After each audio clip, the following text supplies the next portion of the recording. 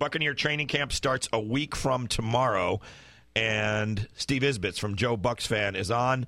We're going to talk about that. And right before training camp, I think it's a week from today, he will reveal the rest of the list. We did some of them, the 20 worst Buccaneers of the last 10 years. Steve, good morning. How are you? Hey, good morning, Ron. How are you? Good, man. Good to have you on. I was surprised on that list that you have a current Buccaneer, Daquan Bowers. Tell us why.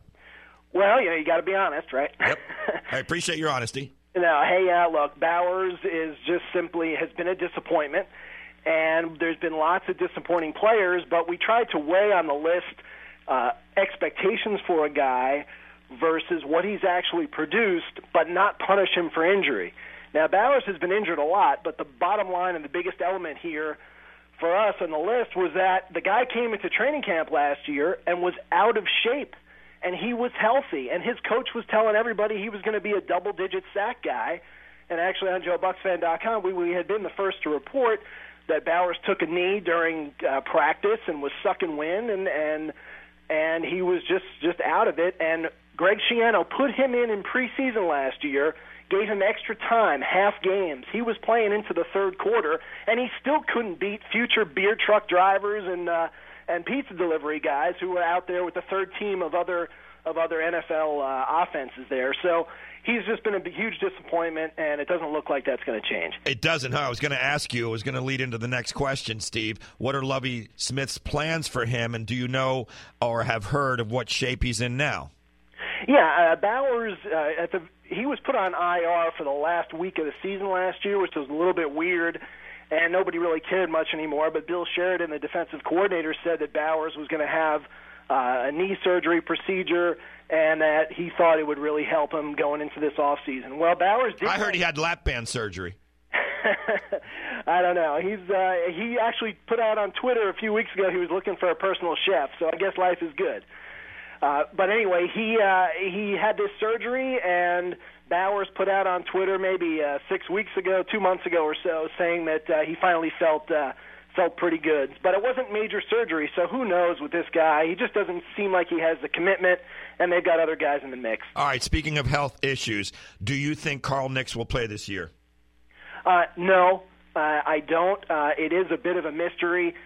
Mainly, probably the biggest part of the mystery is that Lovie Smith stood on the podium and said Carl Nicks passed his physical, and we don't expect anybody on this team, including Carl Nicks, to have a problem on day one of training camp.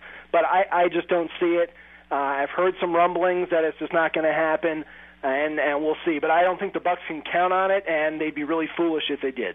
You wrote a piece, too, concerning the Buccaneers' first regular season game against the Panthers. Do you believe Greg Hardy, who was found, was he found guilty? Basically, they said he did assault that woman. Will he play? Will he be suspended before then? Absolutely. He was found guilty. I mean, it's really an incredible story of everything that was going on there, but he was found guilty, a court of law, of assaulting his ex-girlfriend, and really some crazy stuff came out in that whole story of things he was saying to her and whatnot. And, look, guilty is guilty. And the NFL has this long-standing policy. They don't meddle until the courts get involved, no matter how ugly it looks. We saw that with Aqib Talib. We've seen some of that with Ray Rice. But now Greg Hardy's guilty. And it'd just be really a travesty if Roger Goodell doesn't suspend this guy and the Bucs open up with the Panthers. And Hardy is a huge sack guy, a huge part of the what makes the Panthers defense so awesome.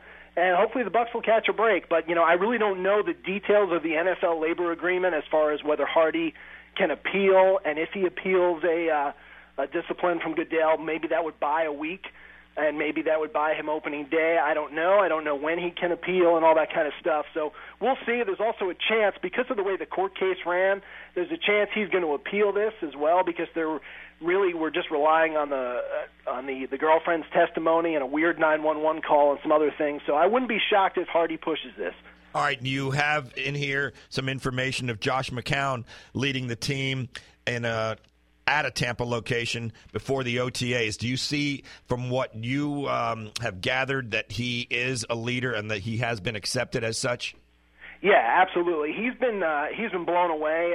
He's blown away his teammates, his coaches as a leader. They even, I remember Jeff Tedford and actually was the quarterback's coach, Marcus Arroyo, telling me that McCown changed the playbook, that he came in and said, no, we got to do this, we got to tweak this, and this fits in better. So the leadership has been all over the place with him. And, yeah, he did hold private practices before OTAs in Tampa, and he got 100% attendance from the offense in order to jumpstart this thing. And honestly, he had told me this was something he did with Jay Cutler in Chicago, because if you remember, the Bears last year had a new coach, new offense with Mark Trestman, and they had the number 2 ranked offense in the NFL. So McCown's trying to duplicate that to start quickly, because the reality, Ron, is the guy's 35 years old. If he doesn't have a good start, his career's done. And he also would like to duplicate throwing to the 2 big wide receivers he had in Chicago, and in Alshon Jeffrey and in Brandon Marshall, and he had other options there as well. Do you see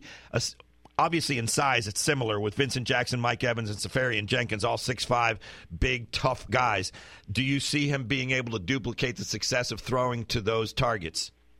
I do, but I think everybody needs to dial it back a little bit with how fast they expect Mike Evans and Austin Safarian Jenkins to adjust and grasp the NFL. Mike Evans, Ron, is 20 years old. He's still 20 years old. Wow. He's admitted that the playbook is mind-blowing for him. And, yeah, all he's got to do is jump up and catch the ball. But this isn't going to be backyard football like a lot of what he was doing with Johnny Manziel at Texas A&M. And I think it's going to take him time to adjust. Safarian Jenkins pretty much missed the whole spring between school commitments, and he's recovering from a broken foot and foot surgery.